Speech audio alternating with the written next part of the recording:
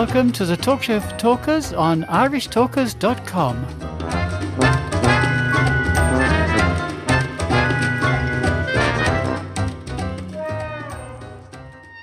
Hello, Toastmasters, would-be Toastmasters, listeners and friends.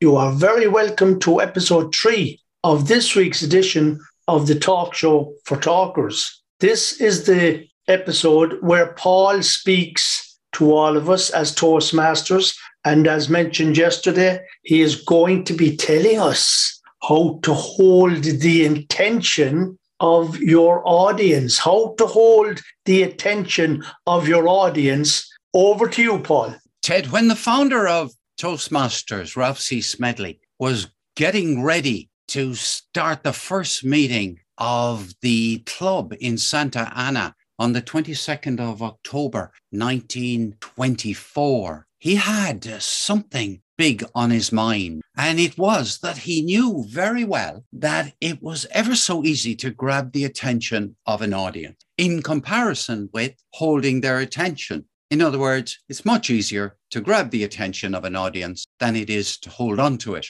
He'd been communicating with people. He had loads of experience. He'd set up a couple of other Toastmasters clubs before, but the one in Santa Ana succeeded. And what was on his mind was that he knew that at the very first meeting, he had to talk about something that the audience was interested in. Now, I've got 5 things that I've discovered were on his mind. And the first one was he had to speak about something that people would be interested in. Otherwise, it would all be a flop. He could start off in any way he liked, grab people's attention, but unless the audience was interested in what he was going to say after that, he would lose them, and his whole purpose that evening wouldn't succeed. Secondly, he knew very well that not everybody in the audience would be interested in what he had to say. He had a plan, he had a purpose, but he knew that the audience would be mixed between people who were already very, very keen on what he was going to say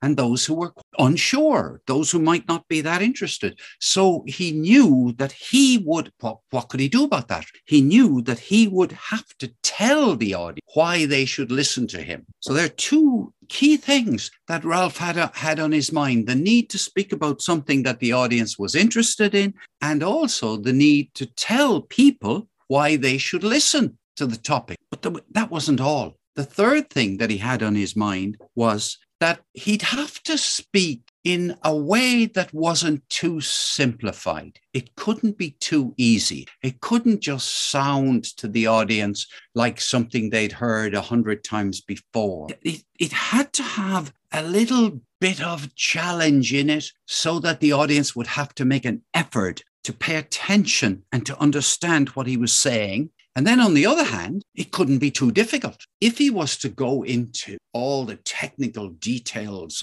of how to make a good speech at the very first Toastmasters meeting in California, in Santa Ana, he could lose half the audience. So he was already thinking about, how can I speak about the topic I want to speak about in a way that won't be too easy and it won't be too hard. So there's the third thing that he had on his mind. The fourth thing Ralph had on his mind was there was going to be a need to hold attention and to do certain things during his speech that would wake people up, that would grab their attention. And he knew very well that people's attention went up and down every single communication, just like your attention is wavering right now. So he changed his plan. He changed his plan in order to make sure that for some of his speech, he would use one kind of prop. In another part of his speech, he'd change his vocal variety. In another part of his speech, he'd speak more loudly, more softly. In other words, he would have constant change throughout the speech while he was communicating his message, so that there would be a very good chance that if somebody was getting a bit bored or nodding off at 1 minute, that they'd be brought back to awareness by the change that had taken place. These changes were what were subsequently called transitions, transitioning from one type of communication to another throughout a speech. And that wasn't all. That was the fourth one. The fifth one was he realized that he had a few points he wanted to make in setting up the new Toastmasters Club. He had no idea it was going to result in Toastmasters International, huge numbers of clubs all around the world. He wasn't that able to see into the future, but he knew that his key points needed to be supported by stories. He knew the points he wanted to make, and he knew he was going to be illustrating them with stories. He knew that he wasn't there to tell them stories. He was there to make key points, and the stories were there to support the key points, not the other way around. Have you ever noticed that when people make speeches, they sometimes start by telling stories, and then they tell another story, and then they tell another story, and you can find yourself wondering, what's the point? Why is the speaker telling me these stories? The stories are fabulous, but what is the speaker's key point? And Ralph C. Smedley knew that stories served the points that he wanted to make rather than the points serving the stories. So 5 things that Ralph C. Smedley had on the need to speak about something that people were interested in already interested. He knew that it would be a mixed audience and that he would have to persuade some of the audience to listen to him. So he would have to give them a reason. He'd have to say why the topic was important. The third thing is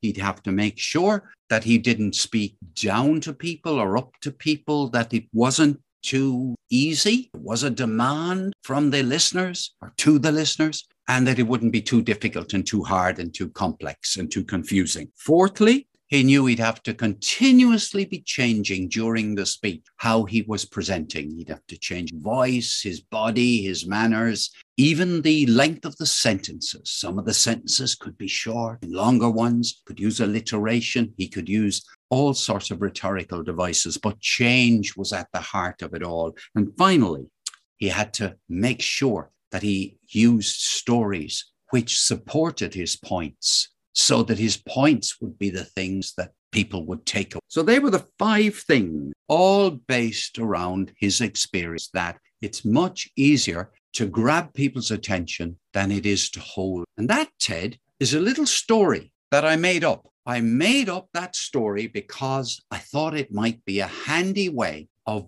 making a number of points about how you can hold the attention of an audience. So how's that, Ted? What did you think of those points? As always, Paul, interesting.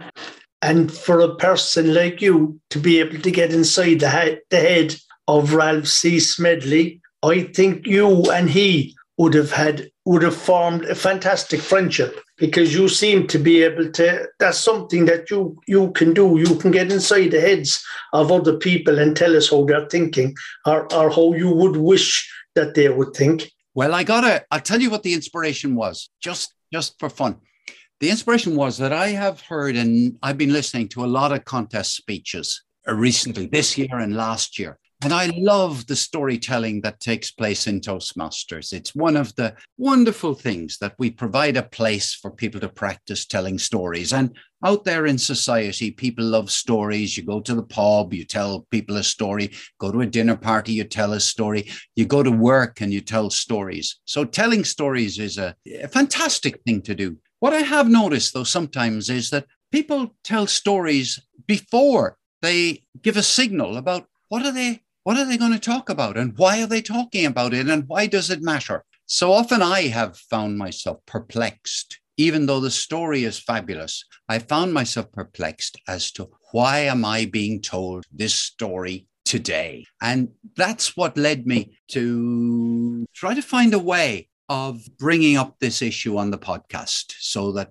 listeners might have something to think about they might find relevant. Interesting. And Paul, I'm just reflecting back on one of our guests from last summer, Kelly Swanson. And Kelly Swanson is a business executive. She has her own business.